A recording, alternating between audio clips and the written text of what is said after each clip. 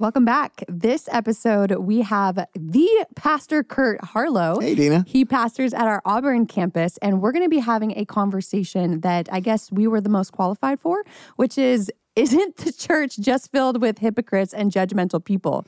And so Mark and Dom thought, wow, we'll just let Curt and Dena take this one because they're so hypocritical and judgmental. Yes. Between all the duties of planting a brand new campus, and you and I work with the Thrive College students and all the senior role and everything, they thought, yeah, he's an expert on hypocrites. Bring him in for the Hypocrites Week. There we go. And the heart of this podcast, if you're just joining in for this episode, is we want to tackle the challenges to Christianity in our modern day culture. And this one is huge. Like if you go to #deconstruct on Instagram and you just track, why are people leaving the church? This has got to be one of the number one reasons. People are feeling that what people say about their faith and how they live their lives, how they interact with people, how they treat people, they just don't want to be associated with that. It reeks of hypocrisy and judgment, and they want nothing of it. So where do we go? It's the number one issue, Dena. It's not one of the number ones. It is the number one. Barna did a survey a few years ago asking people that don't go to church why you don't go to church.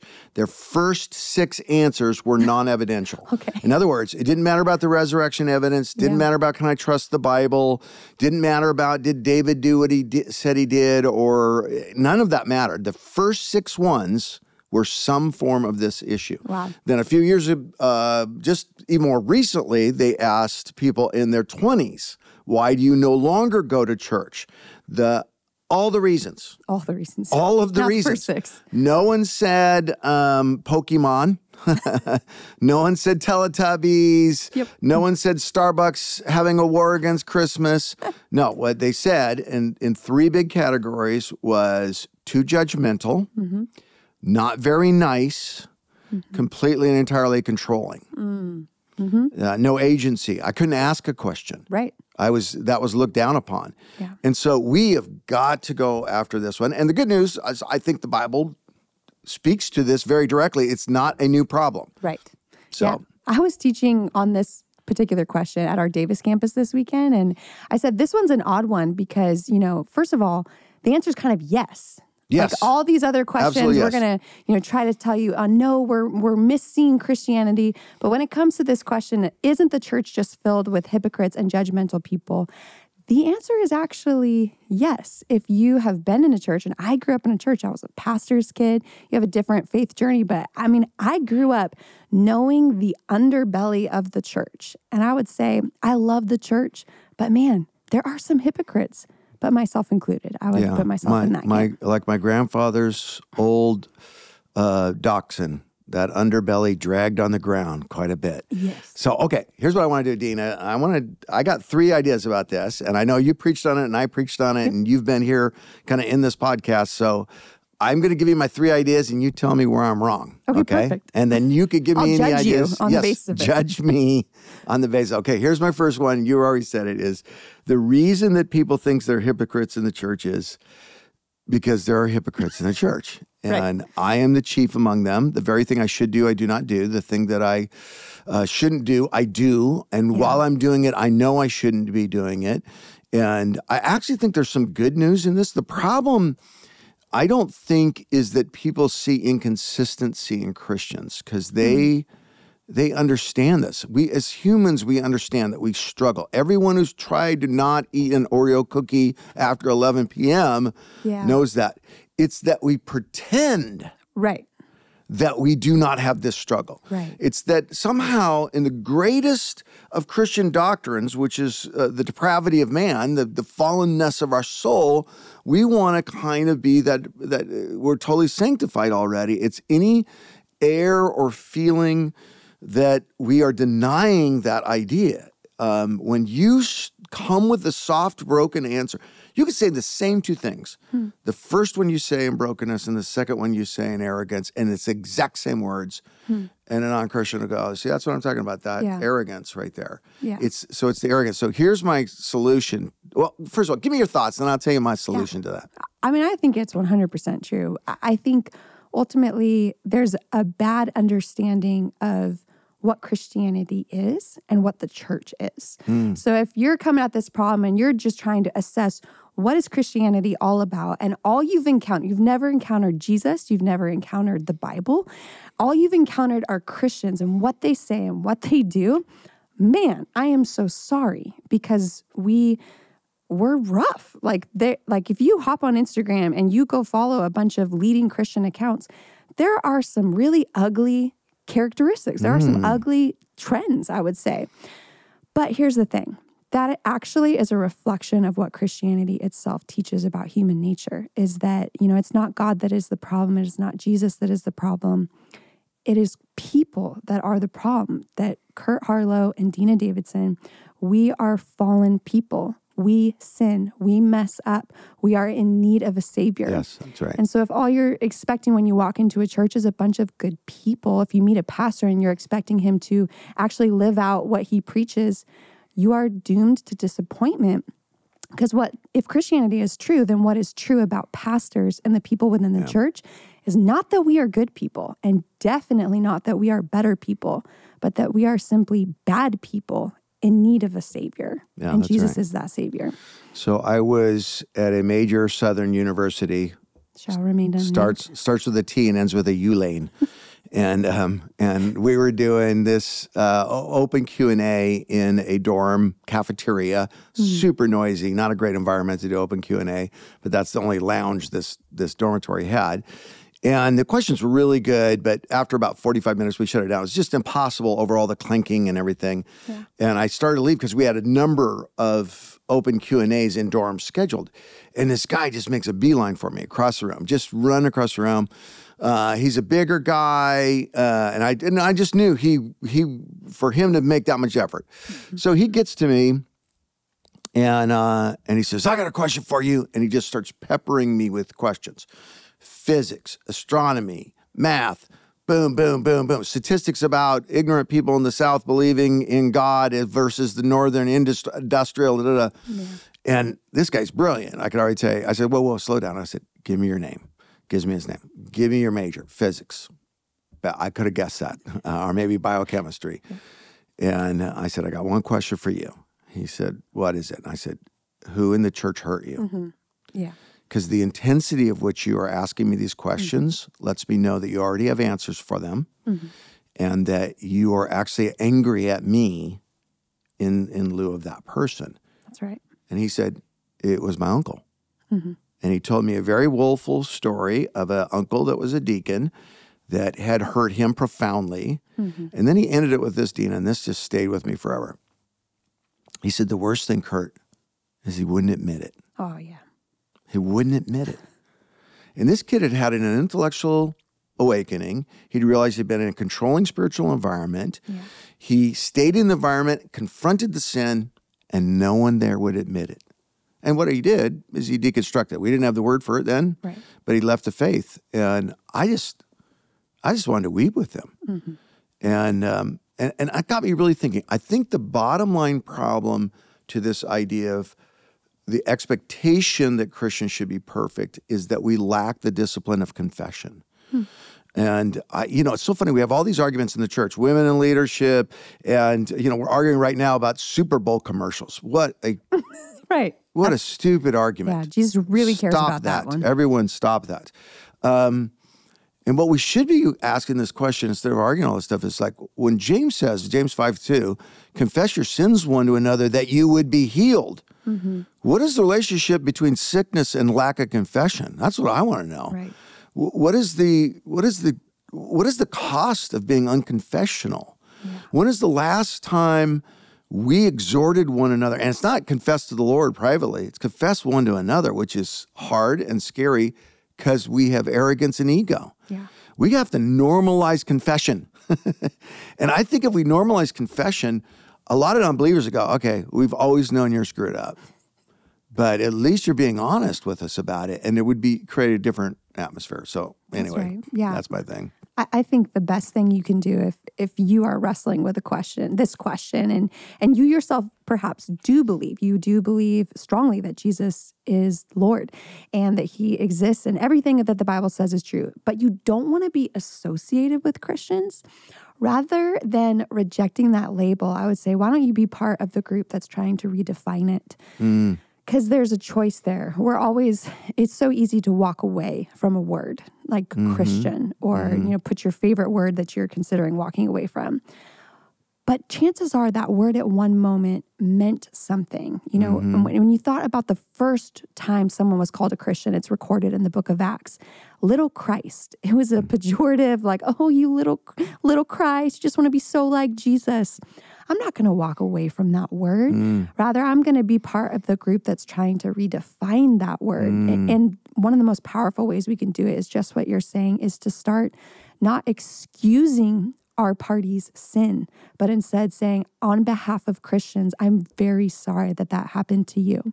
Yeah. I'm very sorry for what I myself have done, and confess the sins of Christianity and just say, hey, I'm not going to argue with you on this. I'm just going to confess it and repent. Own it. Soft answer quenches wrath. Okay, so you already brushed on this a couple of times, but I think related to this idea that we're all hypocrites, but somehow we project that we're not, is another big reason that we see a lot of failure in the church and a lot of hypocrisy in the church. A lack of confession, I think, breeds it breeds failure.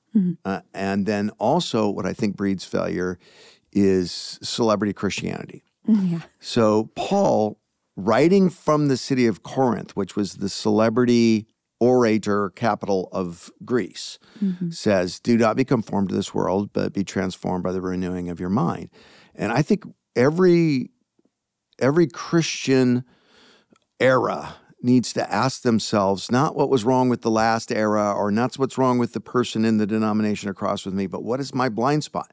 And if you go right back to what you said a minute ago, Dena, if you look at our Instagrams, if you look at our TikToks, if you look at what we're doing, running our seminars on, I'm going to go spend $2,000 of church money or $5,000 to learn how to use AI.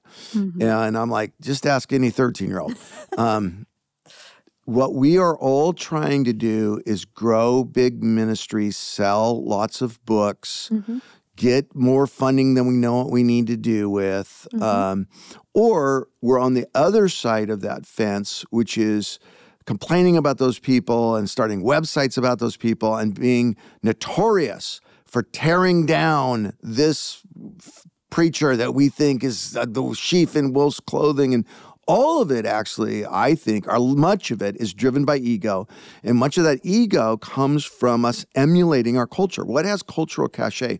And especially as Christianity loses cultural credibility, we begin to grasp on, where does the culture find credibility? Well, this preacher is the best orator with the best tennis shoes out there. I remember the day when 4 or 5 Christian leaders confronted me. They said, Curt, you got a job, you're a senior pastor at Bayside Church, it's a big church. You can no longer wear Skechers, Curt. You cannot wear Skechers. You need some better sneakers. And I'm like, I know the Skechers gal at the mall. She gives me a discount. And then I also remember another preacher, young preacher, great guy, very talented. And he said, I really like your shirt. I said, yeah, I like this shirt too. I just got this shirt. And he goes, too bad you can never wear it again. I said, what do you mean? He goes, well, you're going to preach in it today. And the rule is, That's hilarious. is that you cannot be a redresser. Oh my goodness.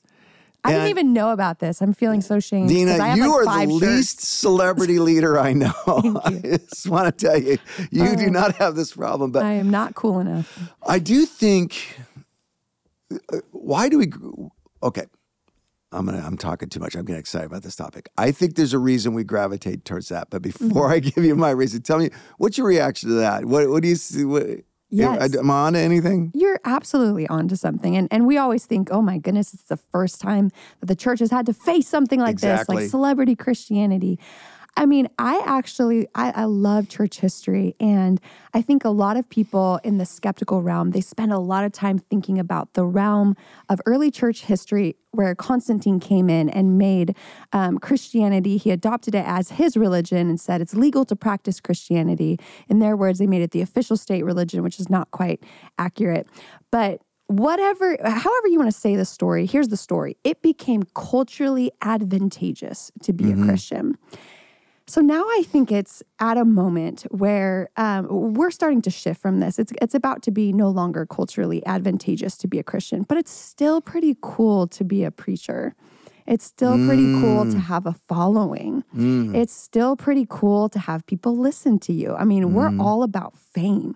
And so I just see this as the church moving into a place that it should not. And so I would say beware of anyone that is trying, not that has a following, because you could have a following for a very good reason. Be aware of the person trying to attract a following, because that is really not supposed to be an aim or an ambition of a Christian, is to have a following for yourself. We are supposed to lift up the name of Jesus. And so I see this problem of celebrity Christianity. And I think the core problem is when it gets hard. Yes. When it gets hard to follow Jesus, Yes. Are you going to be faithful to your wife? Yes. Are you going to be faithful to your spouse? Are you going to be faithful to your ministry? When the criticism and backlash comes against you because you're preaching what you believe is true, are you going to be faithful to the truth? Or are you going to be faithful to your following? Yeah. And that doesn't mean I'm just caustic and oppositional, and therefore I don't want celebrity, and I don't mind if you burn me at the stake. There's a type of celebrity that is oppositional. Yeah. What it means is I'm a servant leader, and not redefining that word servant into anything other than I'm doing inconvenient things for people because Christ did an inconvenient thing for me. Yeah. And I think we have to normalize servant leadership again. We need a revival in humility and servant leadership. I heard Hal Donaldson talk before a bunch of pastors. He said, I just want to say one thing to you, after all the thanks for the generosity, for everything that those pastors were doing with Convoy of Hope. He said, we just need a revival of humility. And I just, man, you could just feel the Holy Spirit in the room when he said that. We need no one to care about anything other than, am I a servant leader, fostering servant leaders? I think probably, I'm saying this on a podcast, we shut down 50% of the podcasts,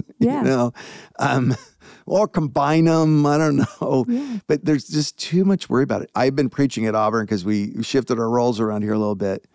And so I'm starting our newest campus, and we're not recording anything. We have no online presence. Right. It is so freeing to preach without knowing someone's recording you. We just need to stop following that stuff.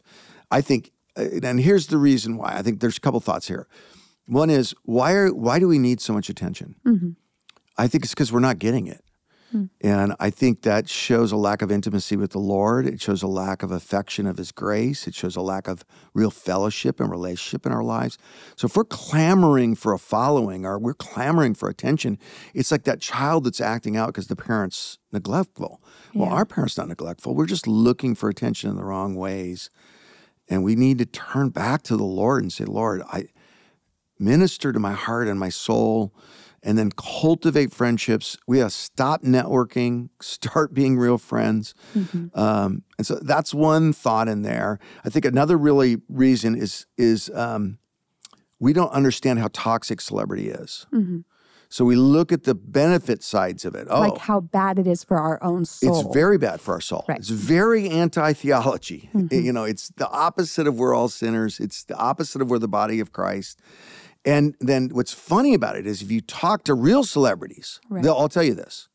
They'll say, the one thing I could wish is I could act and no one knew me. And I could, in a second you take all the money away from them, their answer will probably change. But there are people out there literally going, give me the strategy to get out of celebrity because it's toxic. And I don't think we understand that. I don't think we understand the danger of what we're touching there. One of my favorite things I ever heard was from Pastor Mark Sayers. He pastors in Australia. And he said, basically whenever culture is zigging, Christianity is called to zag. He's like, so if culture zigs, we're called to zag. And so in a fame-obsessed culture, really what you're saying, Pastor Curt, is we are called to take a different path and to say, I'm not about self-promotion. I am not about me attracting or getting anything. I'm about giving my life away. Like Jesus said, you have to be willing to lay down your life, right? He who does not lose his life cannot follow Jesus, right? And so culture is chasing after fame. And I feel like for those that have this objection about, isn't the church just full of hypocrites? Sometimes the pulpit smacks of this. Sometimes the pulpit, they can just feel the ick of a preacher. And I'll put myself in that boat. If I walk on stage and you just like, this was about Dena saying what Dena wanted to say and getting a reaction from the crowd so she could go home feeling good about herself. That smacks of something that people are not interested in because they're overloaded with it when they hop on Instagram. I've never had that experience. Well, thank you very much. I appreciate it. There was one week here where Ray just preached this message, and I was like, what am I even on this team for? And then the next week, Chris Brown came in and just, it's hard for me to listen to a sermon sometimes because I'm analyzing it, which is all on me. And I forgot it was this, I just listened. And then I told Ray on Tuesday, I said, man, I better preach well because you guys did so well. And I got really convicted on that. The Lord was like, what? That's why? It's not because I died on the cross for you and because I care for all these sheep in this congregation. And it's easy to slip into celebrity. Okay, here's my last idea, Dena. Yeah. I want your honest opinion on it. And this is my big one. Okay. So, we're hypocrites that don't confess our sin and more confessing. Yeah, we are giving it a celebrity. I think we've conformed to that too much, all of us. And the answer, of course, to that is servant leadership. Servant leadership, as simple and basic as you can make it. Don't redefine it. I'm a servant leader because I study more than you. No, go wash some dishes. Yeah. The third one is this. I think it's control versus surrender. So what I've realized being around religious people, you grew up in the church, I did not. So when I started getting into religious leadership, I was very scandalized by how much ego was involved. I was very scandalized by how much jockeying there was for who gets to take the offering at the all pastors retreat or all pastors gathering. Or I was like, does anyone here know Jesus? Yeah. And I got thinking about this more and more. And then you meet mean Christians. I had this great pastor, Al Eaton was his name, in Tracy, California. He took me under his wing early on when I came to California. And one day he looked at me and says, Curt, beware the mean sheep, they bite. That's and awesome. I was like, there's mean sheep. And he goes, oh, yeah, there's mean. He was from Oklahoma. Oh, yeah, there's mean sheep. And I got to think about this. Why is there mean sheep? And Jesus himself says there's non-Christians in the body of Christ. And I realized there's two instincts of why people come to religion. One instinct is control, one is surrender. So in one, you say to yourself, this world is broken, it's sinful, it's chaotic, it's hurtful, it's mistrustful. So how do I handle that? Well, I'm going to take this list of rules called religion, and I'm going to beat this chaos into order, or at least around my little world, I'm going to beat it into order because I'm sick and tired of this chaos, and I need some significance, some security, and this club will give me both. Wow. And then there's another side that says, man, this world is chaotic. It's not trustworthy. It's hurtful. It's broken. It's unjust. And I'm a part of it. Yeah. And I've contributed to it. And Jesus, I fall on my knees. I don't know what to do. I not only can I not solve it, I'm going to make it worse. I know I am. Yeah. And you cry out to God, and then God shows up and goes, Curt Harlow, I know your name, and by the way, I died on the cross for you. And by the way, I do know you're a part of it. You and I agree about that. And you're going to be still a part of it. We're going to have to go through this thing called ongoing sanctification and discipleship because you are full of pride and lust and deception and greed. And one, you have the fatigue of swinging this bat all the time. Yeah. You have this fatigue. I think, like carrying the weight of celebrity is why people fall. Yeah. It's why big name church leaders fall, because it's a weight. And then on this one, you are constantly compelled to give weight away. You're constantly reminded, come put that at my feet. Don't carry this. My wife had this dream once, a long time ago. And the dream was a bunch of workers were out in the field. And some of the workers would collect rocks, and periodically they bring the rocks to the farmhouse, and the master would take the rocks and he would crush them. And some of the workers were like, no, I'm going to stay out here and I'm just going to keep collecting rocks. I can carry these rocks. I can do this myself. Yeah. And the ones that stayed out there never came back in.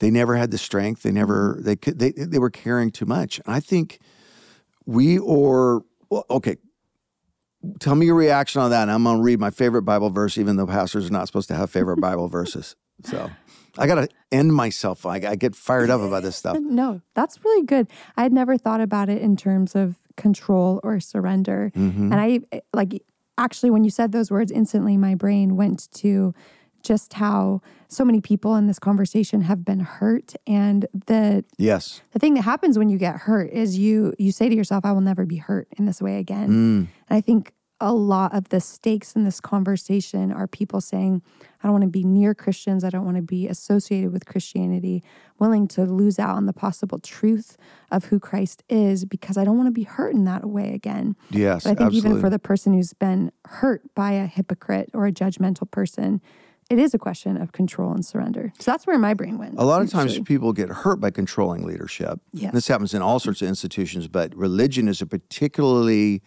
easy one to exert control over people. And then to avoid the hurt, they become controlling. I'm going to control who I talk to, what I think about. I'm not going just for that same reason. And it is a cycle of that. Absolutely. Yeah. So what's your favorite Bible verse? Okay. My favorite Bible verse is Titus 2:11 through 14. When I first realized the implications of this verse, it says, for the grace of God has appeared that offers salvation to all. That's just Jesus. Jesus appeared literally, physically. It teaches us to say no to ungodliness. So hypocrisy is when we say yes to ungodliness. So the word there in the Greek is not teaches. It teaches is the NIV saying, let's make this a little bit more readable. I like teaches. It's a good choice because that's exactly what it does in my life. But the word is really trains us, which means it's ongoing. It's not one training that Curt Harlow needs. It's all from here to eternity, literally. I need the grace that has appeared to train me.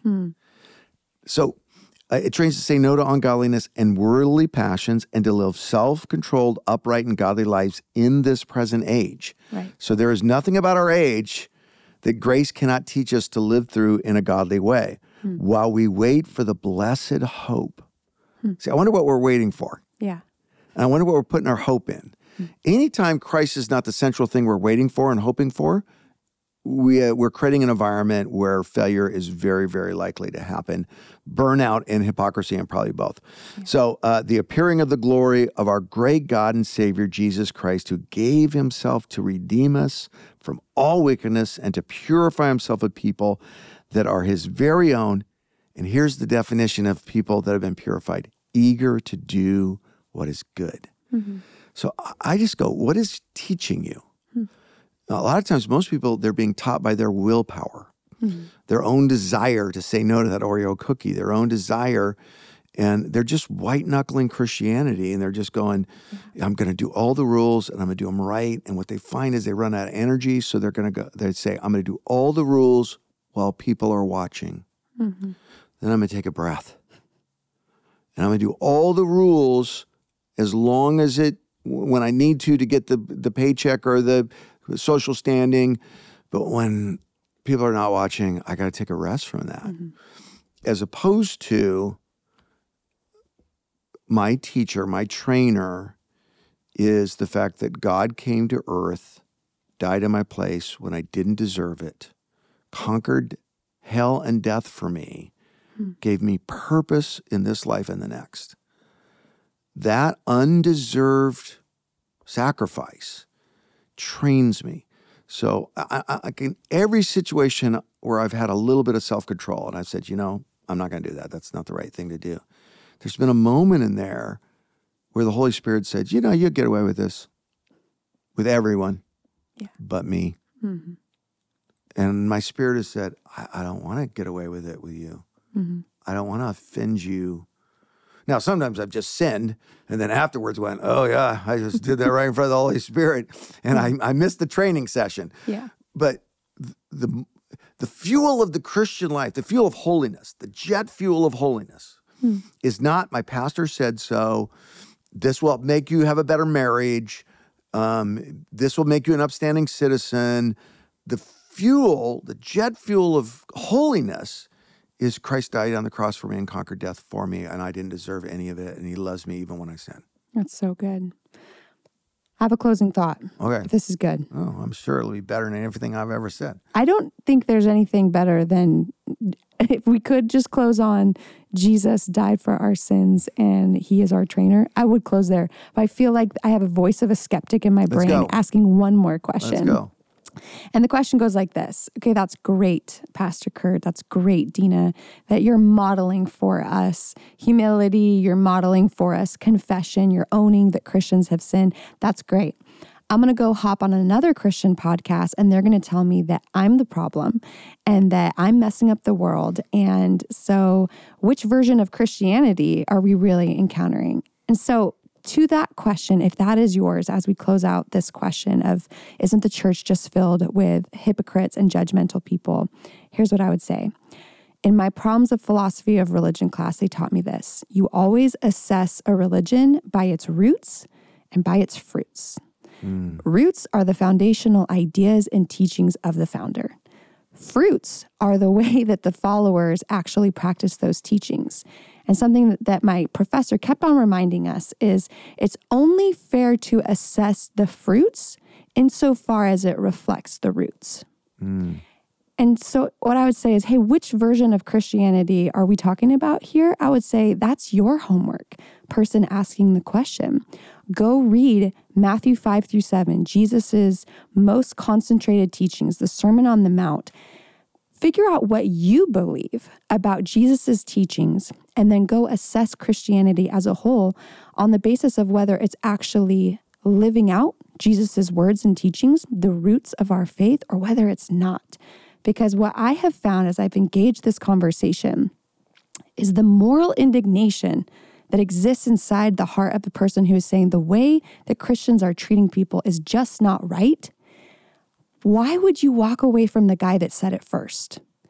Jesus, so good, Dena. Jesus said it first. That's so good, Tell me the sin in a Christian's life that you are opposed to.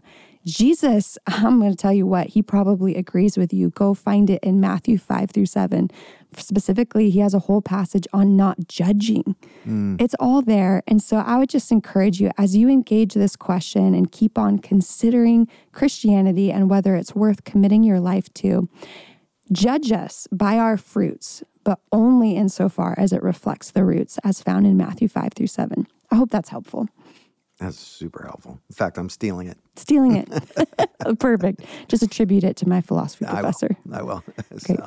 We've got one more episode of our Skeptical podcast. The best one yet. The best one yet. Do you want to give us the title for the upcoming episode? Yes, we're going to talk about, is it narrow-minded that Christians believe that Jesus is the only way to heaven or the Father or the afterlife, whatever you believe? Is that narrow-minded? So if you have that question, make sure to tune into that episode. Thanks for joining us.